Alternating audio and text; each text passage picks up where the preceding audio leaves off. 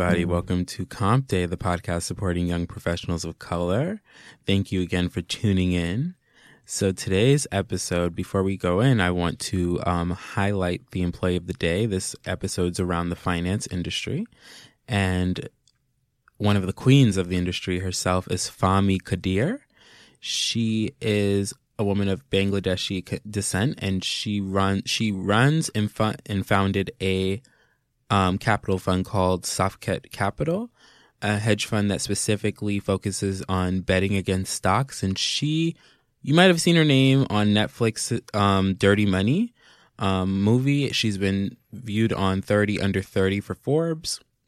And she basically is an oracle for seeing how the stock market's going to work, specifically pharmaceutical companies. And she was able to predict the downfall of Valiant, a pharmaceutical giant that was just doing a lot of unethical crap and like raising prices on marginalized communities that depended on the medications. So, Fahmi Qadir, her name is spelled FAHMIQUADIR.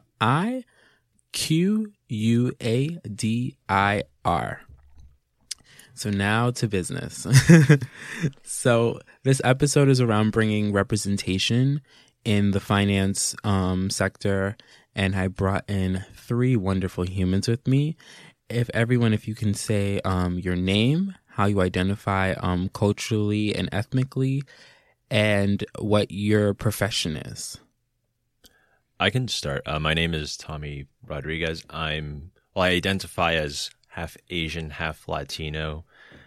So mixed, and currently I'm working in finance in the investment management field, and I just graduated college, so just starting out very early. Welcome back, Tommy. Tommy's been on almost like every other episode, so welcome back.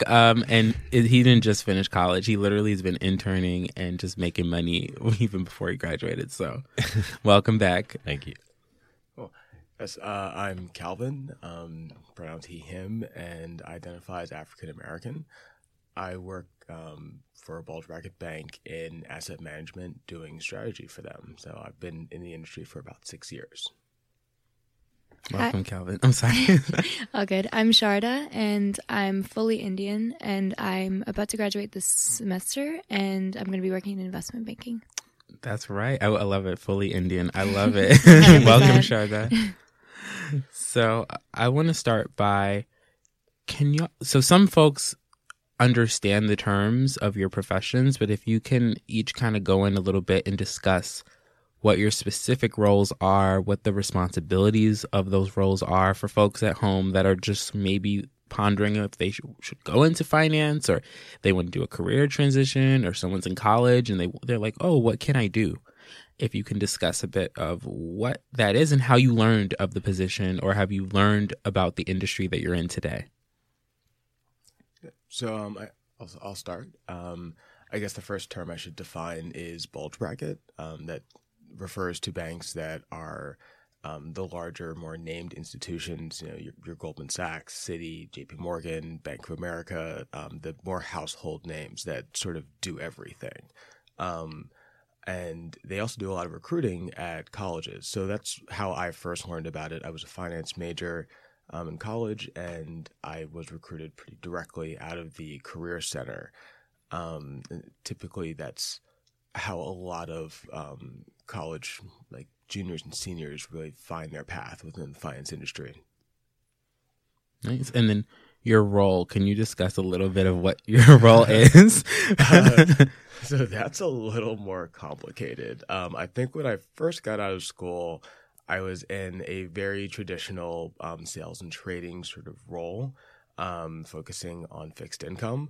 Now I moved over to what we call asset management, which focuses on creating the funds that most, how do I describe this? It focuses on creating the mutual funds, the exchange traded funds, the beta ETFs that pensions and a lot of other like large families and retirement funds would invest in. And doing strategy for them means that I help them sort of plan for the next 5 to 10 years to see where industry trends are going, to see where clients would like to put their money, and see what new investment vehicles we can provide for clients. So just to give a little background for folks who aren't as familiar with the stock market, essentially there are mutual funds, which is a collection of, okay, so if we break it up, their funds are kind of like, they're like pieces of a giant machine. And essentially mutual funds are more, they're created by folks like Calvin or folks within the industry that create a collection of these funds that are specific purposes. So let's say you're born in the year 1993, the year you're supposed to retire, like 2050, there's a fund just for folks like that. So it calculates risk at a certain, because the stock market is the best way to, investing is the best way to bring money, because the stock market fights inflation. It keeps going up and up. When you're young, they say be riskier. But when you're older, you would be more conservative so you don't lose your money as much. So some of these mutual funds are created to essentially accommodate that. But then there's other ones like the SP 500, which is the largest 500 companies, and how their stocks are doing and collecting. And there's a bunch of other ones, some for bonds. So essentially it's different mutual funds behave differently. Some are more risky, some are more conservative, some are different interest areas. However, that is how people invest. You buy a little bit of a stock, you buy a share, and you're a partial owner with the rest of the world. And then when it does well, you do well. When it doesn't do well, you lose money. But just type online. There's a ton of stuff that you can look at to see which one's the right one for you. But I will let the other guests kind of jump in.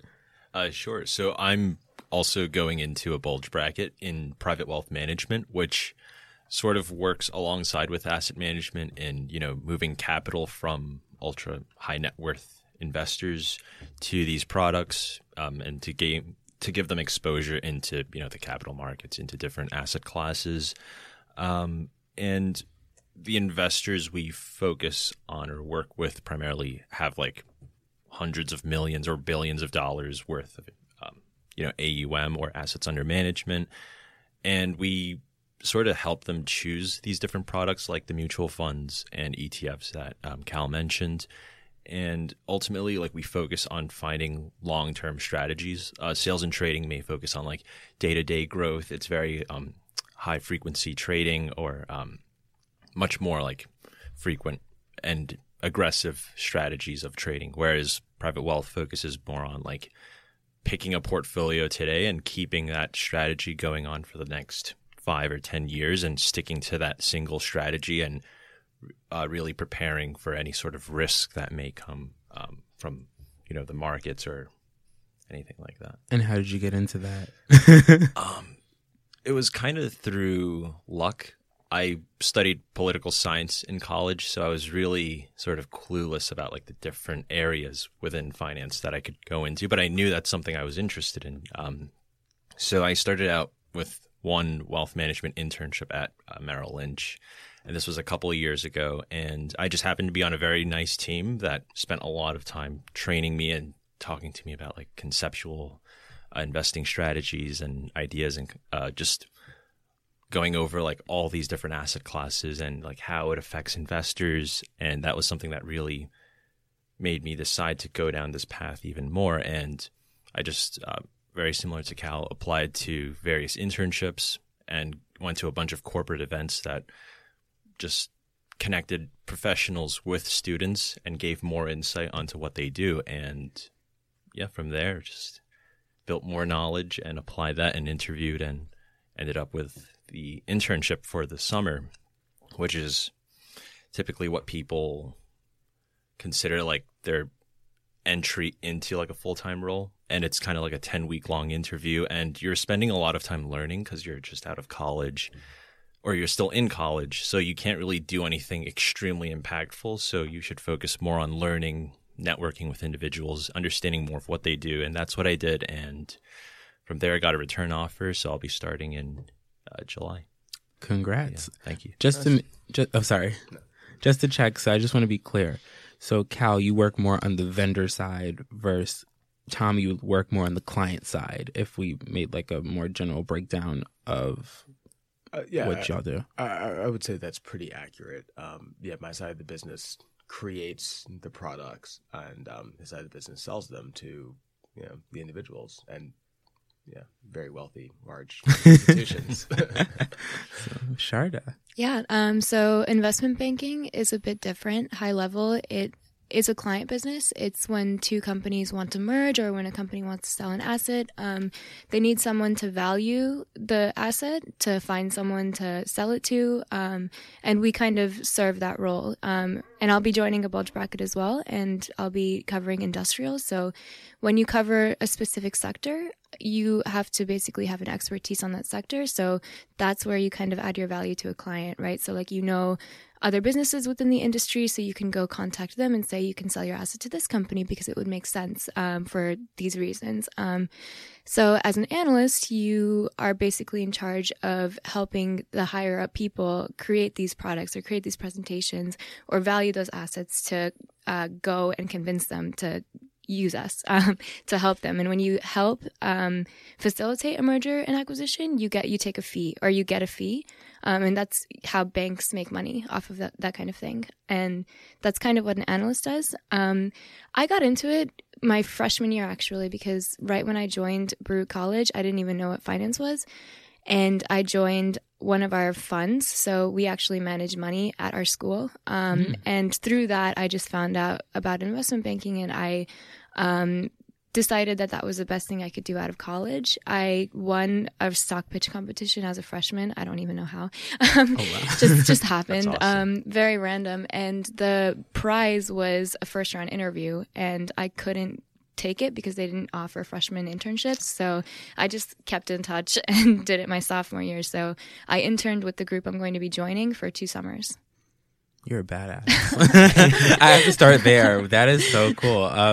And just to ask a little more, so you're valuing their assets, kind of appraising what's going on. And you said there's a fee, but you specifically specialize in industrial. Can you kind of share with the listeners on what that specifically means, your specification? Yeah. So basically the way most banks break it down is you can either specialize within a specific product. So you can either focus on a specific model. Like if you focus on M&A deals, you'll kind of, your specialty will be knowing how to create an M&A model. So that's more of like a valuation thing. And then it's also broken down into coverage teams. And that means you have an expertise on the sector.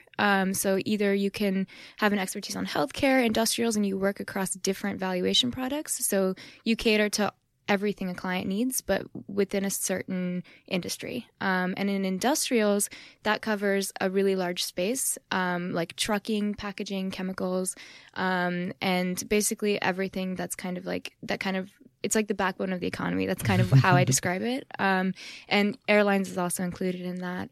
So as an analyst, you focus on those specific clients, but you cater to basically everything they need. So not just M&A, like if they want to issue bonds, do an equity offering. So you have a little bit more range on that space. So the kind of experience you're exposed to, and then you kind of get the industry expertise as well. Yeah. So you all have kind of touched upon how you got into your industries, and you did all intern at some point. Is interning it needs to happen, or are there some people who walk into the industry without interning? Is it harder to transition from another industry or another sector if because you're not coming from an internship? Like, can you maybe discuss some of the things that you've seen or experienced in terms of folks kind of trying to enter into your world? So as I mentioned, a lot of people see that junior year internship as like the initial step towards going full time. And I think I saw a statistic somewhere for my particular company that 90% of the full-time employees were actually interns. And I saw that of my intern class, like maybe 40% of them got a return offer, and that 40% filled up all the open seats for, full-time employees. So that doesn't leave too much room for them to kind of search outside of that intern class or within the firm to find new people to fill in those roles. So I think that's ultimately like the main way to get into a full-time position, and I'm sure it's the same for your guys' companies also. Yeah, it's at least from what I've seen, the younger you are, the better chance you have. Just because banks do a lot of early on planning, filling in roles so that they know they have the staff they need to do the deals or to do the work. I noticed if you're switching from a different industry, people usually go to business school and just join in a higher position. So you would join as associate after you go to business school, and it's usually a lot harder to get the position afterwards. But yeah. Yeah, I mean, I can absolutely, I absolutely agree with that statement. I actually did not have an internship in finance when I first started. I interned in commercial real estate, and I thought that was amazing until it wasn't. And it was a pretty tough senior year. A lot of those slots fill up very quickly. I know with a lot of the bulge brackets, they have return rates of anywhere between 85 and 95%, depending on the company, depending on their goal, depending on the group. And it's pretty hard to break in. I ended up breaking in, over the summer after my senior year, kind of taking a lower level role and then building myself up to a sales position on the trading floor. But it's not typical. I wouldn't suggest it. And it definitely was a bit more of a grind trying to break in versus, going the traditional route,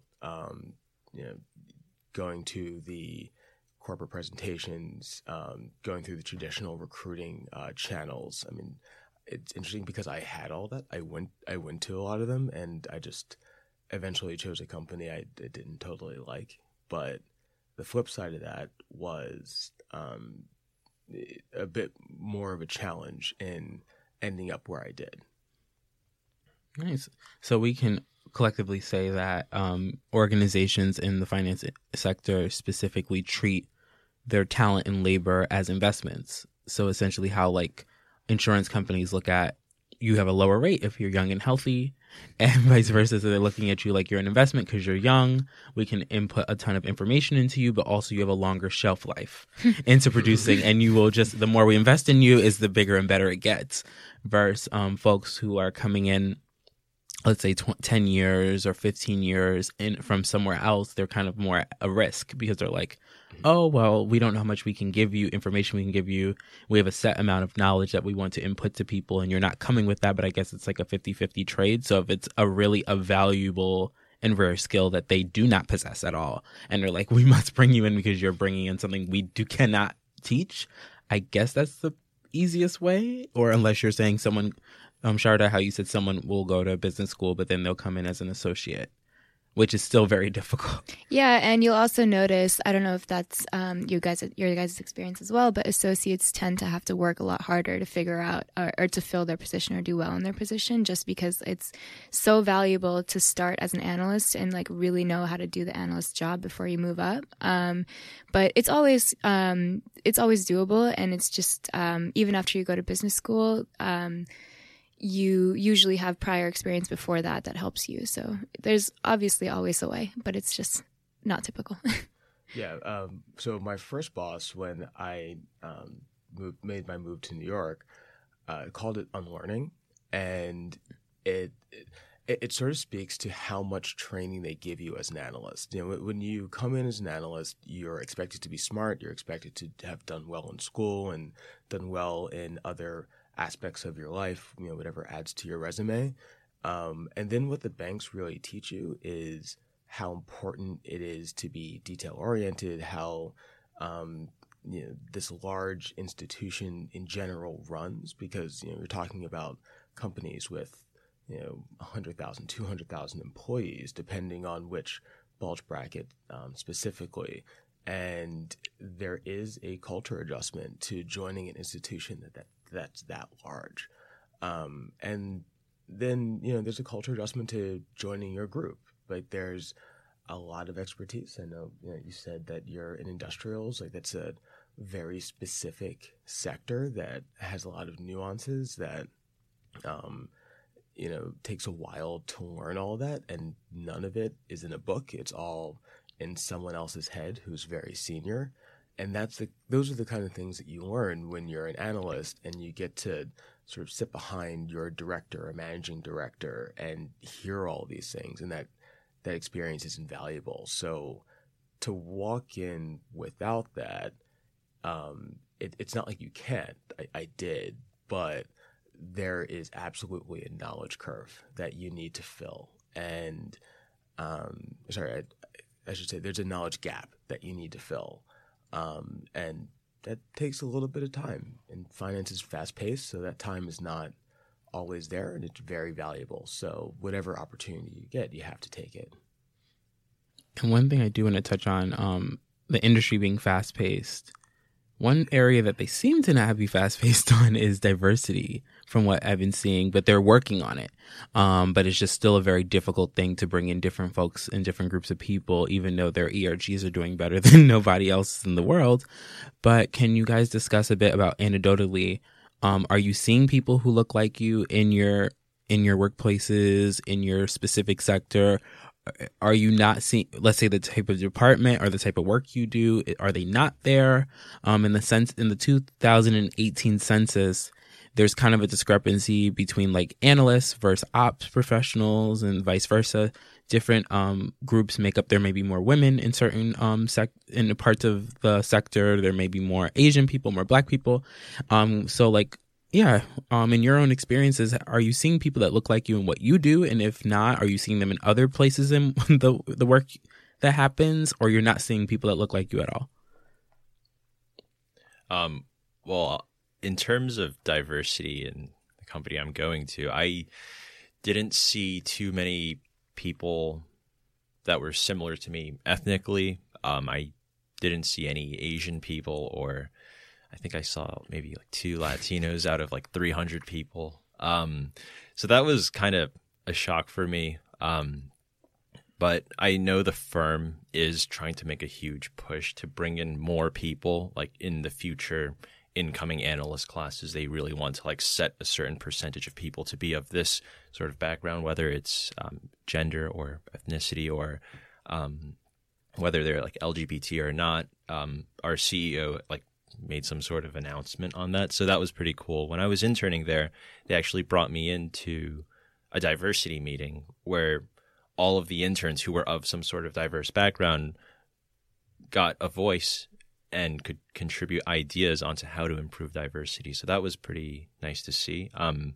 I was in this meeting sitting with a bunch of partners and managing directors, I was able to say like, this one event that you guys threw a year ago really like pushed me to apply to this company. And I thought that was great because it was catered specifically for people from my college, and my college is considered like one of the most diverse colleges in the country. So I said, that was a good strategy to try to appeal to people from my school particularly. And going forward, I think if you kind of raise more awareness within, these colleges, that would be like very effective for increasing the diversity percentage.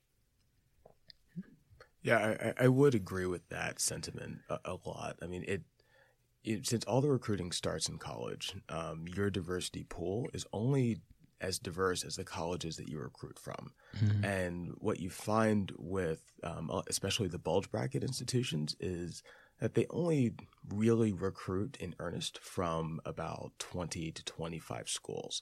And they're the names that you would expect. They're, UPenn, Caltech, USC, Georgetown, Harvard, Yale. The list goes on, but they're all pretty much within that realm. And so your pool is only as diverse as those schools to start off with. Then you add on the fact that the industry as a whole has historically been very cis white male. And that does kind of hinder some people who even may consider going into finance, who may see that and say, okay, maybe this isn't the place for me. I will say in my experience, I have volunteered for some of the BRGs or ERGs. It's business resource groups or employee resource groups, depending on the company. But essentially, it's an affinity group. It's your African American network, it's your Asian network, it's your women's network, LGBT network. And there is a focus on recruiting more from more diverse pools and having more targeted recruiting. At the same time, when your pool is fairly small, it's kind of your inputs are your outputs. So the composition of whatever floor you're going to be on, when you actually get to the building, does tend to be pretty white. I think my institution does pretty well with diversity. There's a lot of women, especially women in very senior leadership positions, even up right under the CEO.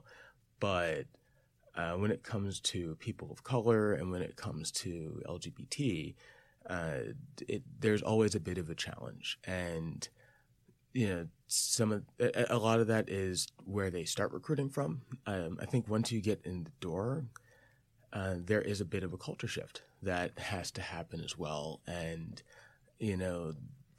it's, in my opinion, everyone has to go through the culture shift. White, black, gay, Asian. Everyone goes through this culture shift of becoming an analyst and then getting to the next level, becoming an associate and beyond. But I think that culture shift may be a bit harder for people of color and LGBT folks, just speaking personally, because there are fewer people to model as you go through that shift. Which isn't to say that you can't increase diversity, but that it's definitely a challenge that I've seen experienced. Yeah, I completely agree with that. I think some of it has to do with just the reputation that finance has, the culture that people associate with finance. People, especially LGBT diversity, I have a lot of friends like that who just are completely turned off by wanting to, they don't want to pursue finance just because of that reason. But I would say specifically for my bank, they do a really good job with diversity, and that's one of the reasons I decided to stay on. I think there are a lot of women in leadership, a lot of people of different ethnicities in leadership, and I think it does depend on the specific industry and specific group as well, though. Specifically with industrials, every client that you deal with is an old white male, just to be frank. So it's hard to be a woman in leadership in an industry like that. So those are the next challenges people kind of face. You'll see a lot of women in leadership positions in consumers or healthcare or something like that. So that's where diversity kind of excels. But it does depend on the clients you deal with, of course. But I think that for recruiting purposes and just trying to create that culture shift, more events would be my recommendation. I think that the reason I even decided to stick with my bank was because of the women's events, the women's networks, just so you could see and find people and meet people you relate to. And I think that has a huge impact on where you want to work. Very insightful. That's really... This is a lot to learn for me. Just to kind of close out a bit, for folks that are listening, that are contemplating whether to go into the industry or they're in the industry, but they want to try to join another part, or they don't know what to do, or they don't know who to talk to, what is something that you wish that someone had told you during a similar moment in your career? What's the first thing that comes to mind? Don't worry. For each of you. So I'll go first. Just ask the managing director to coffee. It seems daunting. To talk to someone that high up when you are so young. At the same time, people love to talk about themselves, and that's true if if you're an analyst or associate, if you're all the way up to managing director. But also, they do generally like to talk to analysts and associates who are just starting out. Their time is very valuable. So, kind of expect to say, hey, I would like to talk to you within the next 2 weeks. Let's kind of put a half hour on your calendar. But you'll find that most people, no matter how senior they are, will make time. And that half hour will give you so much experience. and it's so much knowledge, to be passed on. And it also might lead to a couple of other connections. Like you talk to one person and then they will lead you to other people, and, the waterfall sort of continues that way.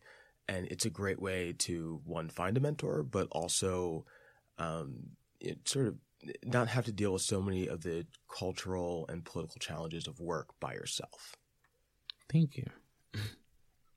I would say another very important thing that I wish I knew as early on as possible is to put yourself in the right position to gain as much exposure as you can to, other professionals or any sort of events or even student organizations in college.